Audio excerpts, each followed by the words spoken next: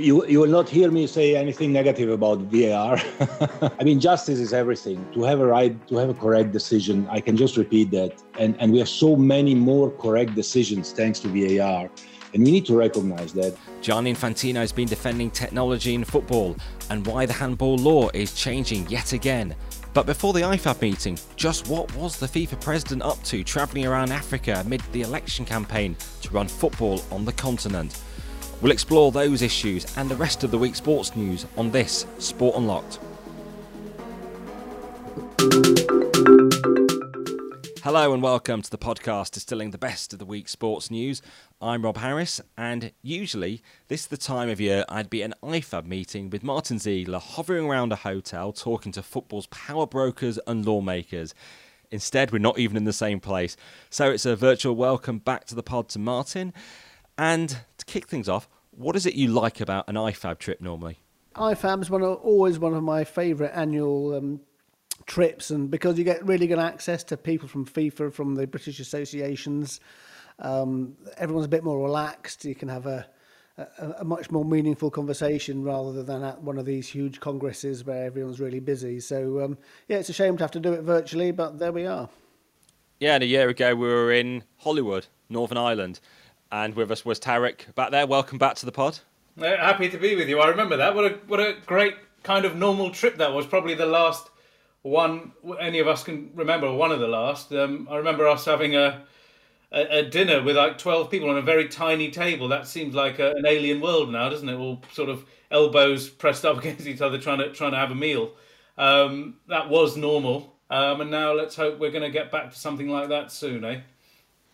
Yeah, because ultimately it does help us understand the laws of the game and pass them on. But for the first time, the IFAB meeting was held virtually this year, and we'll be bringing you some of the key decisions later on from Gianni Infantino, from Pierluigi Collina, who's the head of refereeing, and from various others. But first, a rundown of some of the week's key sports news headlines, and starting with 2030 World Cup bidding, which is back in the headlines this week after Boris Johnson, for perhaps political reasons, throwing his renewed support behind it, hasn't he? Yes, so the Prime Minister has announced £2.8 million to launch a bid for a joint British and Irish bid for 2030. Interestingly, actually, Boris Johnson was quite heavily involved in the last disastrous England bid for 2018. And it was actually him who first confirmed the news before the official announcement that England had lost the bid to Russia and done so in humiliating circumstances. So he clearly hasn't been damaged by that if he thinks he wants to go again, because I think there's a long way to go before they can even dream of success. Yeah, the three of us were all there in Zurich in December 2010 when Boris Johnson was amongst that British delegation with Prince William, David Cameron, David Beckham. That did flop so spectacularly with just two of the ETSCO votes. And now, Tarek, it's another not necessarily smooth path if they want to win the World Cup, is it? Yeah, no, it feels like yesterday. It was amazing. That was 10 years or 11 years ago now, but it feels so current because of the emotions of that day, doesn't it? I remember actually walking into that auditorium, and I remember seeing Gary Lineker, who was obviously very friendly to his nice guy. Like, Gary, have we done it? Because do you remember we were in that room, still thinking. I say we, being an Englishman, have we won this World Cup bid? Because we still had no idea. I mean, I know we had our suspicions, and after the event, we can all say, "Well, of course we were going to lose. It was all rigged. The bid was crap, and everything else." But there was hope until the envelope opens. I just remember Gary Lineker turning around and shaking his head like he did to Bobby Robson when Gazza got his booking in the World Cup in Italia 90. It was quite demoralising. And then you obviously see the envelopes open. Here we go again. But it's still some way off. I don't think FIFA have said when the bids are due to be in. And I think there's going to be quite a lot of competition, right, Martin? You've got China and then the centennial bid from South America as well. Yes, so I mean, I think the first hurdle that the British-Irish bid will have to overcome is becoming UEFA's sole bidder, which means they're going to have to beat Spain and Portugal in a UEFA vote if it comes to that. I mean, I spoke about this to Alexander Schäfer, the UEFA president, last year. He's pretty confident they can fend off FIFA changing the rules to allow China in. But if it comes to a popularity contest between the Spanish and the Portuguese and the British and the Irish, that's a really, really big hurdle to get over, because there's still a lot of unpopular feeling towards the English in particular. I mean, the Eastern Europeans don't like the English because they think we unfairly categorise them as racists. Obviously, Russia has historical reasons not to support us. I mean, there's probably a Scandinavian base of support for a British bid. Before you can even start thinking about the South American bid, the Chinese bid, you've got to somehow get past that first big problem for the British and Irish. And there's always this sense of English exceptionism, English arrogance even. Boris Johnson probably not helping things with his use of coming home, which probably took away from the fact one of the key advantages to the bid, if it goes ahead, is having Ireland on board in particular. Yet Boris Johnson did characterise it as a very English, Anglo-centric, we want to bring football home. Do you think that the actual announcement of the bid has anything to do with football or bidding for the World Cup? Or is this more to do with domestic politics, given what's happening in the country right now? Do you think it's more a rallying cry for the nation rather than a real concerted bid for the World Cup? Well, I think it's a lot of money. It's a lot of money to if it's just a sort of PR tactic, isn't it? I mean, and also you're setting yourself up for a fall if that's the case. If you're just doing it to try and sort of think, oh well, we'll talk about football to try and impress the sort of the people from that part of the Britain who like their sport. So I think it has to be more than that. But at the same time,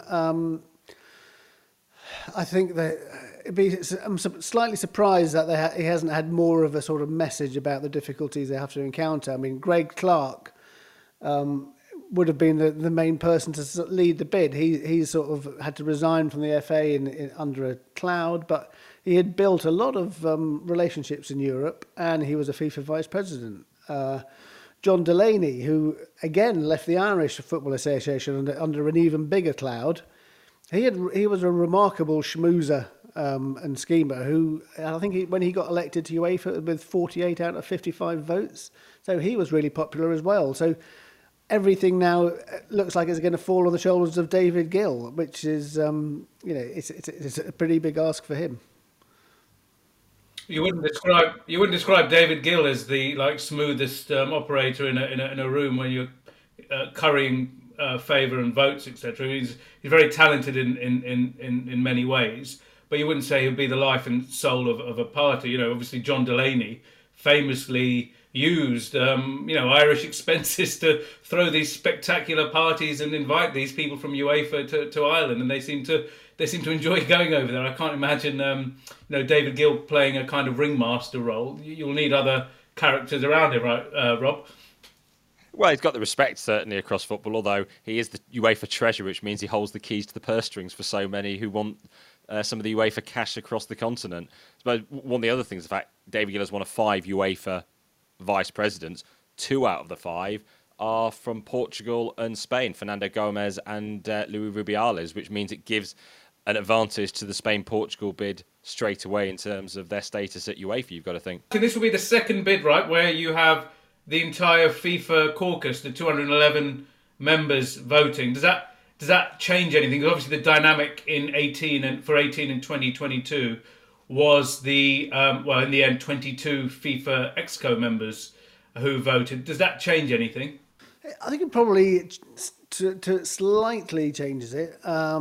Maybe it sort of gives a European bid a sort of a decent shot. But mind you, then the Europeans had a lot of FIFA members, so I'm not sure it does change anything very much. But I suppose it's a bit more difficult for FIFA to manipulate things, the FIFA leadership to manipulate things their way, because there's a much greater number of people that you're going to have to persuade and get on board. So we had the USA won the last time, didn't they? And then we fairly convincingly, didn't they, against Morocco?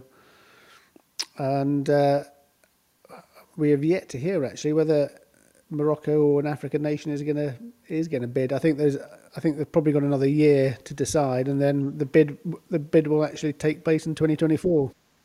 And one of the other little things floated around is actually whether or not they could do a typical sort of FIFA type solution. Still have Uruguay celebrate 100 years since the first World Cup by hosting something like the first game and then shifting the rest of the tournament to somewhere else like Spain and Portugal. Yeah, are we buying that or not? Yeah, no, yeah, well, it's all possible. But Gianni Infantino is a man who can't stop trying to invent something new. So I wouldn't put it past him to try and do that. And to be honest, it's not the worst idea, is it? Why not? You know, it is the centenary of the first World Cup. It was hosted in Uruguay. Imagine the opening a tournament in Montevideo, and then moving it elsewhere. It wouldn't be the end of the world. Obviously, this is an expanded 48-team World Cup as well, and it would give countries like Uruguay the opportunity to host a World Cup game without having to spend billions of dollars on infrastructure that they probably won't need after the event. I bet you that option surfaces sooner or later. You could have the opening match of the tournament in Uruguay. You could even have a group based in Uruguay for the group matches, couldn't you? And then so they have a few games, and then everything shifts back to Europe. There's no reason why you couldn't do that, and I'm sure that will be raised as a sort of solution. Well, so much about the decision whether or not to pursue a World Cup bid will come down to trust in FIFA, and you'll probably end up hearing many within British football in particular desperate to sort of accept that FIFA has changed, has reformed, is in a new era of trust. But we do see constantly questions about some of the movements of Gianni Infantino, some of the power plays he's involved with, and in particular the latest in his movements across Africa ahead of the CAF elections. And I'm delighted to welcome to Sport Unlocked from Lagos, Nigeria, the African football journalist and governance watcher, Asasu Aboyawana. Asasu, welcome to the pod. What have you been making of Gianni Infantino's travels, and what he's been up to involving this African election? Well, Gianni Infantino has been on what I will call a trans-African safari, for want of a better expression. We have never had a FIFA president interfere in confederation elections as we have seen at the moment. This never happened during the time of Havelange when he was a FIFA president for 24 years, and it never happened when Blatter was a president for 17 years. I mean, the only time these people made interventions in Africa were concerning their own elections, but certainly not the elections of the confederations. And yes, there is a perception that it's only in Africa that these type of things can be done, which is a very unfortunate situation because it doesn't speak well to the independent-mindedness and integrity of the FA presidents, who should pick a CAF president solely on their own ideas and vision of who should lead the continent and not based on what is being told to them from the outside. And as it stands, the person who has been serving as CAF president, Ahmed, can't gain another term because he's banned by FIFA for 5 years for financial misconduct. It was Ahmed who Infantino helped put in power 4 years ago, and now he has been trying to appeal against his ban at the Court of Arbitration for Sport. We await that outcome. And in terms of who could be getting the presidency now, well, there were 4 candidates challenging Ahmed in the election, but we've seen them drop out, and now it looks like, it seems while Infantino has been travelling around Africa, meeting heads of state along the way, he has been promoting his preferred candidate, the South African billionaire Patrice Motsepe. So Asasu, what do we know about him? Some of you would know he is the owner of Mamelodi Sundowns, a previous winner of the African Champions League. He's a very successful businessman. He is the brother-in-law to the current South African president, Cyril Ramaphosa.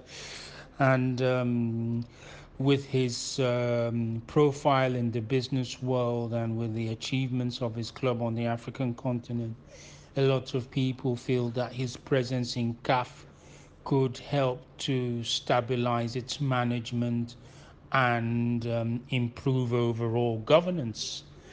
But again, he has never been involved in the politics of CAF up to this moment. And that is why the candidature of Augustin Senghor, who has been a CAF executive member for the last 2 years and the president of the Senegalese Football Federation for the last 13, attracted favorable support from many across the length and breadth of the continent. But the problem is that it is one thing to get or to seek support, and it's another thing to get it when there are so many forces involved in what is clearly becoming a selective process rather than an elective process. The candidates recently met in Rabat, supposedly at the invitation of the president of the Moroccan Football Federation, Fawzi Lecture.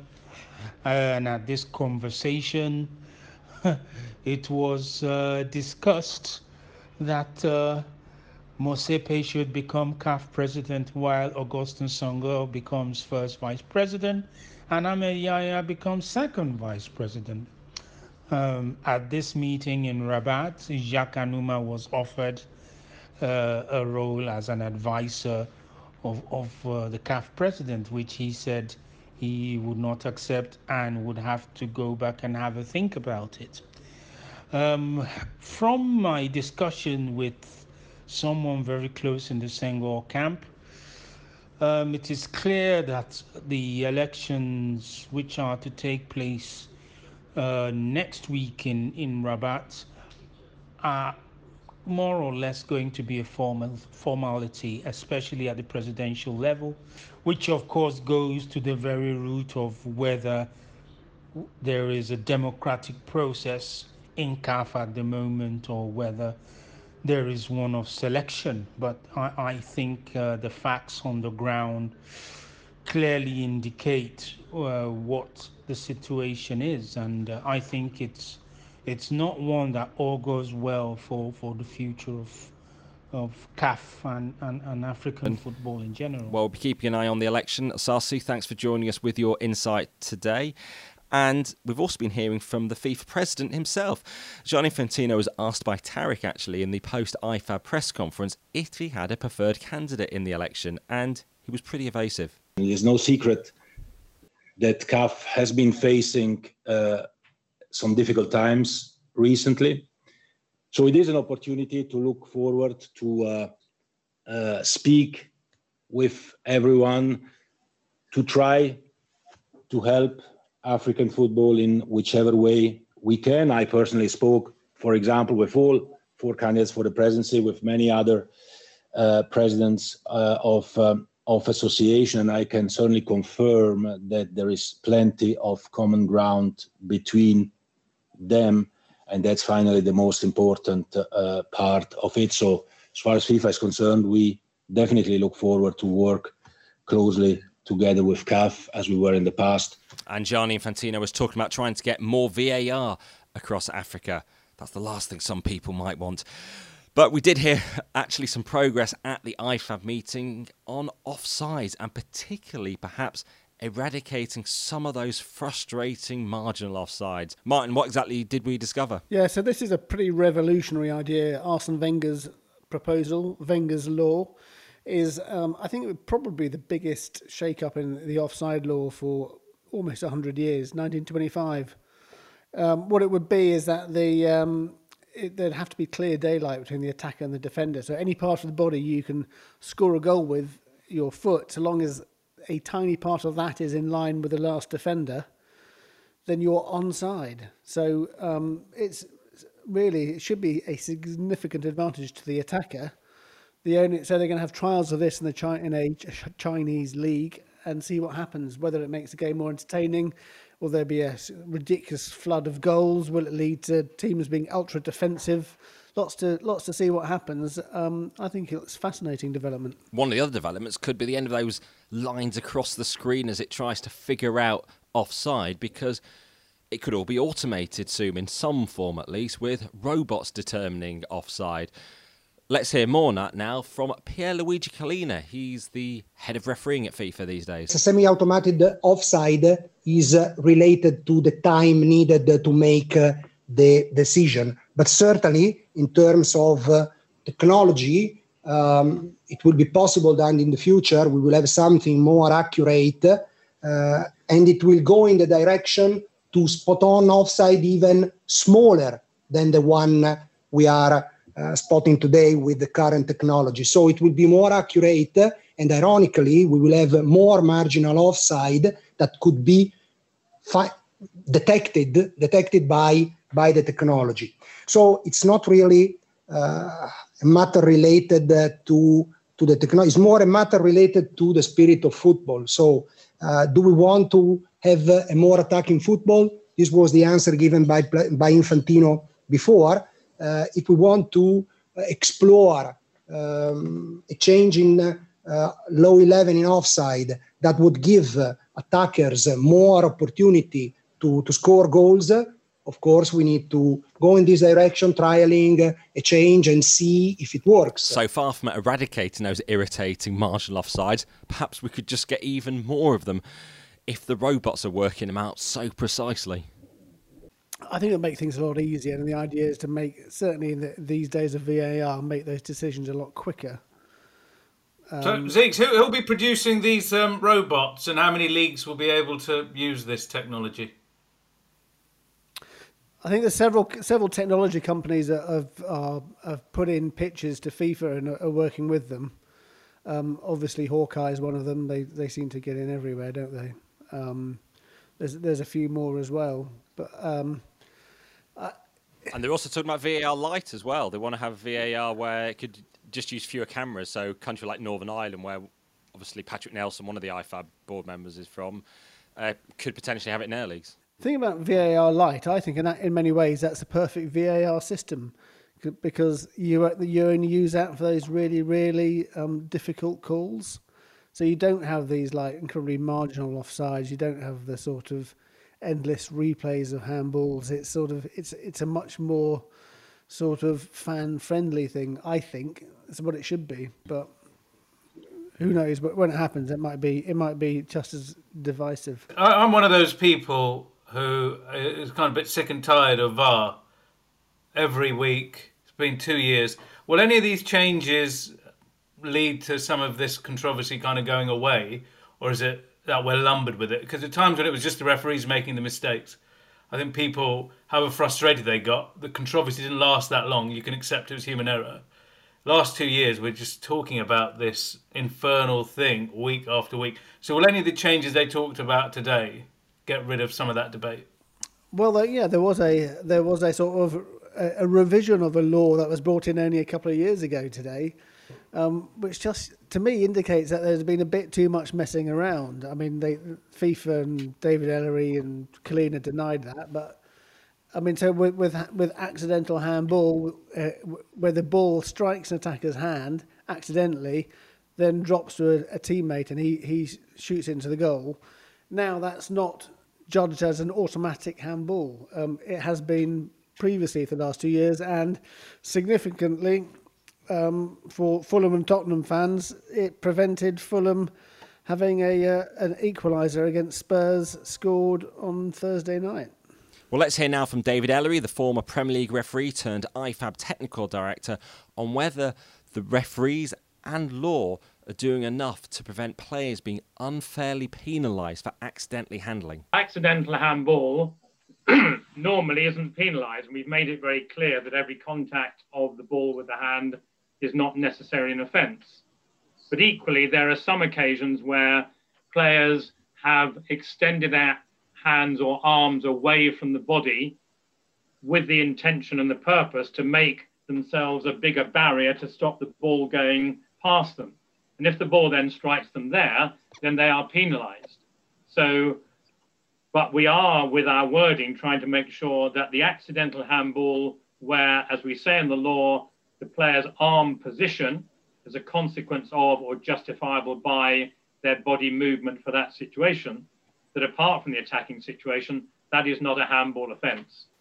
And Pierluigi Collina, as the FIFA referee-in-chief, was very quick to try to reassure people and say it wasn't a snap decision on Thursday night, but, you know, it has been brewing for some time. One of the issues seems to be the fact we're changing the laws all the time is it's not just the Premier League where they have to be enforced in.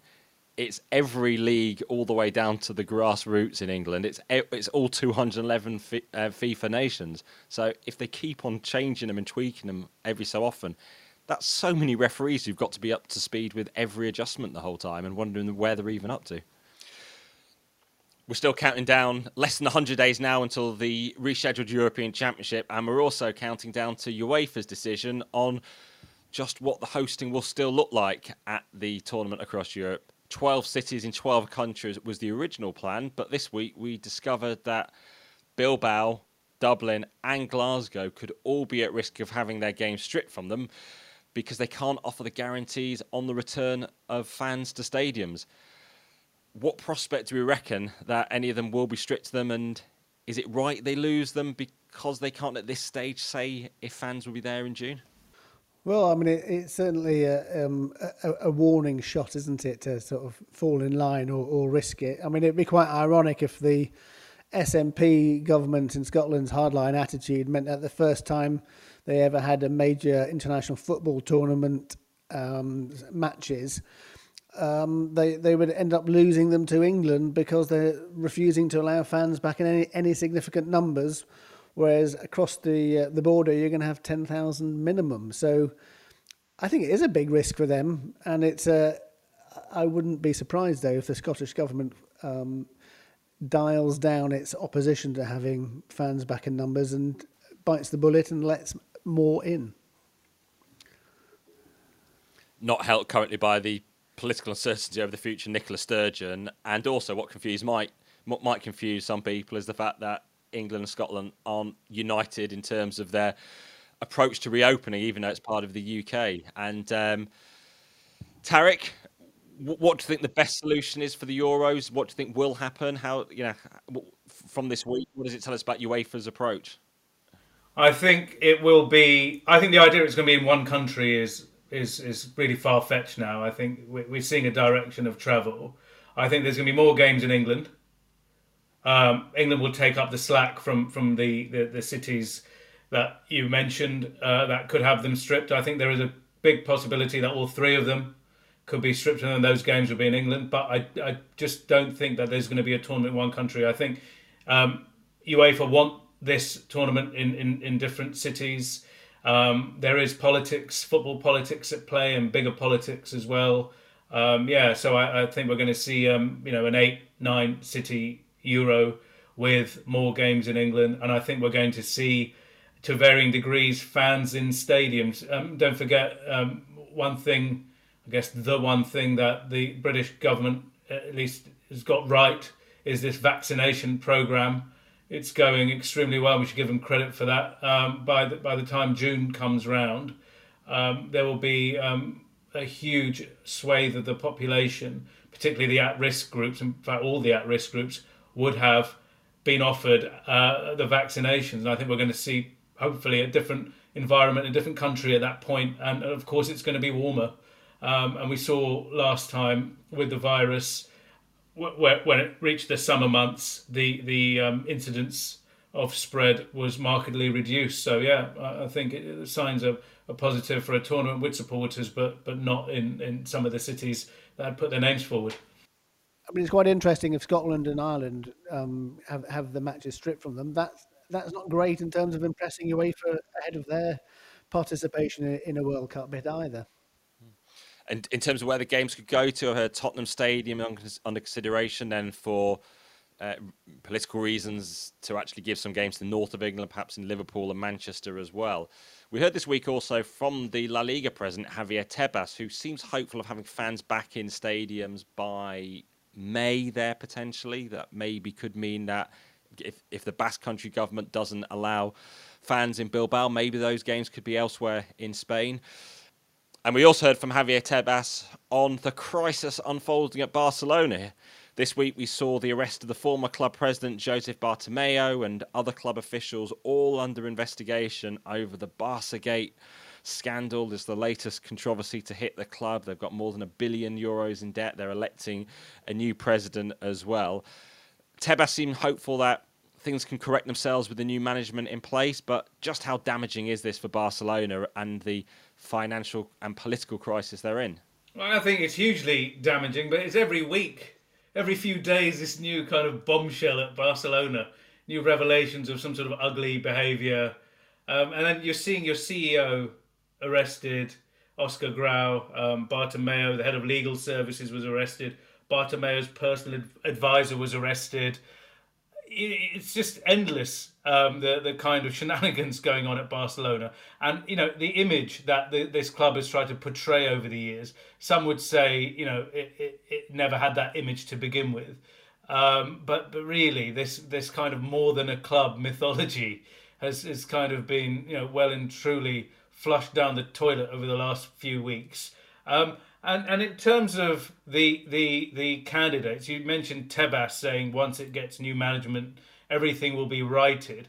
But something struck me was one of the candidates, Tony Fresher. He said Barcelona, once he's in, will be ready to buy 3 of the world's best players again, because there's going to be €250 million cash injection coming to the club. Now, I wrote a story recently on this money, and as far as people at the club were concerned, this was not earmarked for new players. This €250 million was to pay down the crippling debt you mentioned. And here he comes again. We're going to come and we're going to buy Haaland, we're going to buy Mbappe, we're going to buy whoever you want, and then off we go again. It's an endless circus over there. It's Manchester United's results came out this week. Their 6 monthly results, half-yearly results, and actually, to me, it sort of once again sort of illustrated how the financial gap between the Premier League and the rest of Europe is really quite significant. Because in the teeth of this incredible pandemic and losing hundreds of millions of pounds in the Premier League, Manchester United still managed to make a £33 million profit over the 6 months. So, I mean, compare that to Barcelona, Real Madrid, and that's why I think the Spanish clubs are in such a crisis. And some uncertainty in Italy as well, with the Serie A leaders Inter Milan, with their owner Suning ceasing operations at their Chinese club just 3 months after Jiangsu FC won the title. So many, perhaps in Italy, were really optimistic about the influx of cash from China, thinking it would transform the club. Yes, they're top of the league, but with so much uncertainty over what happens next. Absolutely. There's a remarkable story that in China where, as you say, they won their first league title. This team was called Jiangsu Suning, after the electronics retailer Suning. Ended up, because of one of those government edicts that seem to come every few months in Chinese football, companies can no longer have their names associated with their team, so that became Jiangsu FC. And then now it might be absolutely nothing. We're going to find out by the end of March if the reigning Chinese champions will be out of business and forced to shut their doors. And you mentioned Inter Milan. It's been a decade since they won the Champions League, heavily in debt. Financial crisis there as well for the best part of the last 5-10 years. Suning arrive and look like they've steadied that ship. They've got a fantastic team at the moment. They're riding high, look like they could win Serie A, could be contenders in Europe again. And, you know, this uncertainty means it could all come apart, because if the Chinese government demand that Suning divests its footballing interests, which its owner said openly that the focus will be on the core business, that doesn't mean football, right? So you lost a Chinese team. It's hard to see them persevering, certainly investing in Inter Milan anymore. And Inter's finances, because of the coronavirus, like other Italian teams, are in a bit of a state.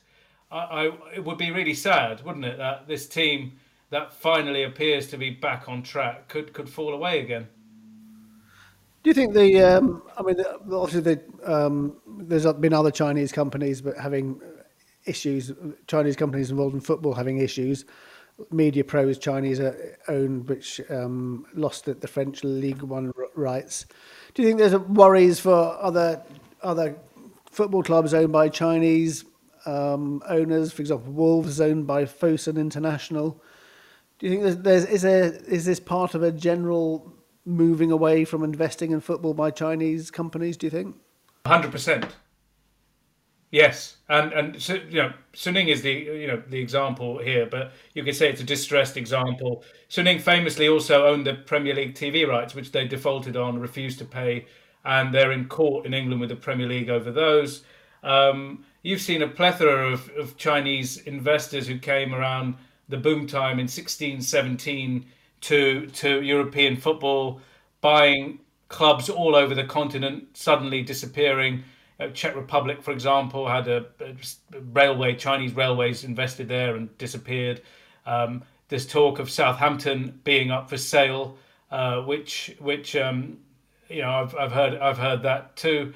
There's talk of others, West Brom, etc., being on the market. It seems really fast, like this comet appeared, sprayed cash all over European football and world football, and has disappeared or appears to be disappearing as fast as it appeared. And it makes you wonder what kind of partner a Chinese company or Chinese investors are for the long term. Will it make clubs think again, leagues think again, on how they structure their deals? Will they maybe say, yeah, we'll do a deal with you, but we want all of the cash up front because you might just suddenly not answer the phone anymore, or we might not see you again. I think that it creates a lot of uncertainty around this Chinese project and the Chinese market all round. Bad news for agents who can no longer use the threat of their player having a big payday in China if they can't offer that to try and get a new deal for their player with their club. And you've been looking at some of the world of agents, well, the murky world of agents, some payments made to young players this week, or the families of young players. Yeah, so I've spent quite a bit of time looking at around this issue, which we published in the Times this week. I mean, there's one thing which with A.D. Ward, the former agent of Raheem Sterling, the FA have confirmed he's under investigation for allegedly paying £10,000 to the parent of a youth player before he is legally allowed to do so under FA rules, so that you have to be in your 16th year.